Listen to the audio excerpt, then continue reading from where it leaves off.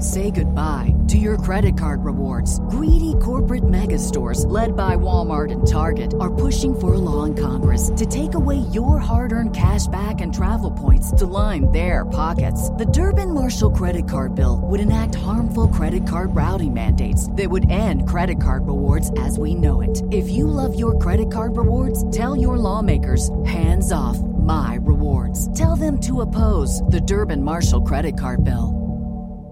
So this guy bought a truck from a police auction yard for just $140, which back in the 70s was probably still a good little bit of money.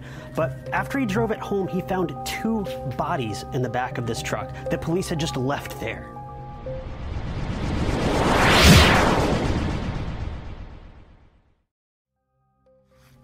So before we go on with this video, I just want to give a big thanks to the Reddit user simply known as Crime Solver. He did pretty much all the research for this. Actually, he did all the research for this video, and I'm basically just kind of stealing his post off Reddit. So if you like what you see here, be sure to hit the link in the description and check out the original post of this, because he did some really, really great work on actually getting all the evidence and all the information for this case together. So on Christmas Day in 1979, Cody James and Gary Harker were friends from Moline High School, and they were both about 30 years old at the time, and they were painting in James's wood carving shop in Moline, Iowa. Well, later on that day, they got into James's 1965 black Chevrolet pickup truck to deliver an air compressor to Rock Island, Illinois. After that, they were going to pick up a $500 payment for that air compressor from Davenport later on that night, but they never arrived to actually receive the payment. So let's fast forward to February of 1980. Their black pickup truck had sat parked in the 600 block of Iowa Street in Davenport for months at this point. The guys just disappeared, and the truck bed had become full of snow, debris, tree limbs, all sorts of stuff. On March 3rd, the police were asked to tow the vehicle to Road and Record Services, which was kind of a scrapyard in Davenport, and it was going to stay there for about 40 days until one of these guys picked up the truck. Otherwise, it would be auctioned. Obviously, they never picked up the truck. A certified letter with towing details was sent to the truck's owner, who was Cody James, but the letter was never answered and the truck was never picked up. So an auction took place on April 24th, 1980. 2 brothers decided to buy the truck, 25-year-old James and 18-year-old Richard Sperling. These 2 had just been driving past the auction lot, and they noticed the truck, and they had a truck very similar to it, and they were going to buy this truck for parts to fix their current truck. They bought the truck for $140 at auction, and they drove it to their father's home just a short distance away. So a few hours later, James noticed a really, really bad smell coming from the truck. He drove it out to a field so that he could clean everything out of the bed, you know, the grass, the dirt, and all that, and he took a shovel to begin shoveling all this stuff out when he noticed that there was a boot hanging out of the bed of the truck. But it wasn't just a boot. There was a foot attached to this boot. So he contacted police, and while waiting for them, he decided to take another look in the bed of the truck, and he found another pair of boots, obviously with another person attached to them. Davenport police stated that the bodies had been there for at least 60 days, and they determined that the 2 previous owners of the truck were struck in the head with some sort of wedge that they believed was probably used for cutting wood, which would make sense since they were both woodworkers. So Police Chief Kenneth Conlon confirmed that the truck had been sold at the police department's auction, but he kind of backtraced his own steps here and kind of covered his own butt, saying that the department wasn't responsible for cleaning out these trucks. But how they didn't notice this odor and how they didn't notice 2 bodies in the bed of this truck is beyond me. So fast forward to May, and police say they're looking for 3 individuals that they believed were somehow involved with these 2 people losing their lives. They think it was drug related, possibly related to amphetamines of some sort. Gary's wife, Marie, who lived with her husband in Rock Island at the time, said she knew that her husband had been setting up drug dealers with his friend Cody for other people, not for themselves. She was actually pregnant at this time with their baby. Neighbors in the nearby area actually confirmed that he had been selling drugs out of his wood carving shop that the 2 had been in the day that they went missing. These witnesses state that the truck had been cleaned out the morning before their disappearance, but I don't really understand how they would have known that unless these were some seriously nosy neighbors. So in December of 2004, Davenport police said that they were renewing this investigation and they were going to reignite their search for whoever did this to these 2 people. But this was because one of the friends of these 2 guys came forward and offered the police a roll of photographs. These photographs were actually given to this guy by the victims before they passed away. Police say that this photo reel actually contained photos of of who they presume to be the suspects in this crime. Apparently, Cody and James knew that they had enemies and people were out looking for them, so they gave this photo reel to their friend, and allegedly they told this friend, if anything happens to us, develop this film. This leads to why police believe that the suspects that maybe took these two's lives are in these photographs, but strangely enough, these photos have never been released to the public. The photos were believed to have been taken in a city about 15 or so miles north of San Francisco. This was the same area where these two would have obtained the drug supplies they needed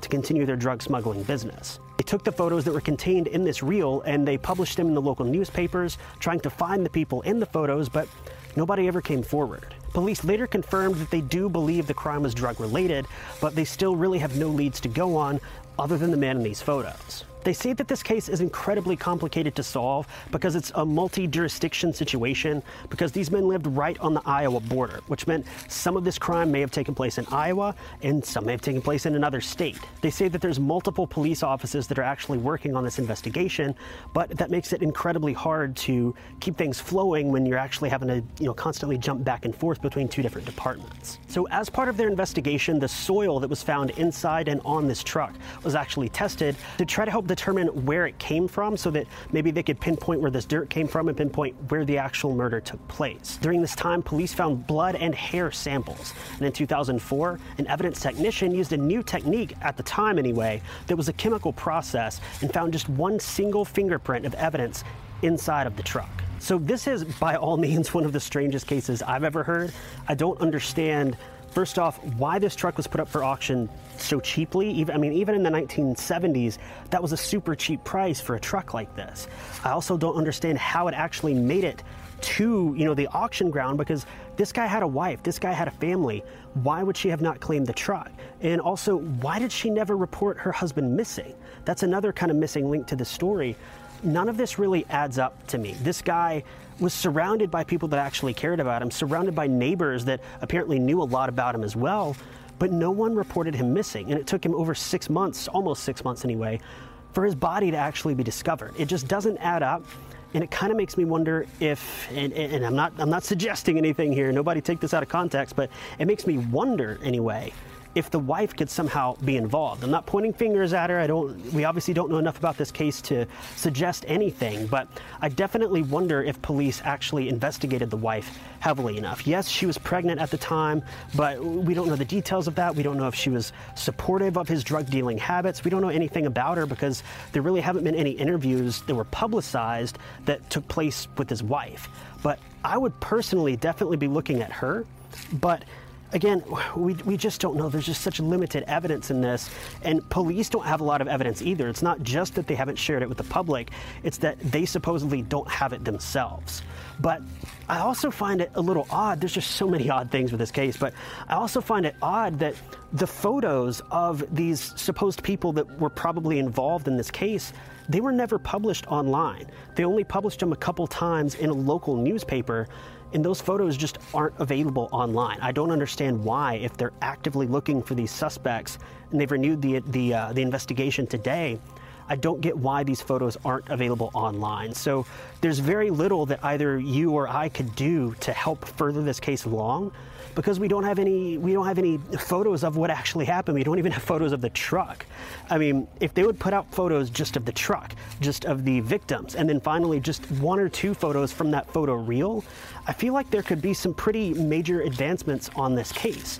But for the moment, we've got nothing. So the next thing that also doesn't add up to me, which this could just be from, honest police laziness, I don't get how this truck ended up in police possession. It ended up on the police impound lot.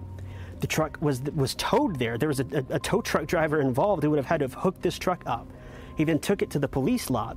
Police went out, looked at the truck. They notated the truck. They got the plates. They got all the information and stuff, to the point that they contacted the owner of the truck, who was obviously deceased, so he never responded to the letter that they sent. They went through all these different links to get this truck put on the auction block, but no one looked in the bed of the truck to see that there's two dead people in the back. How does that even happen?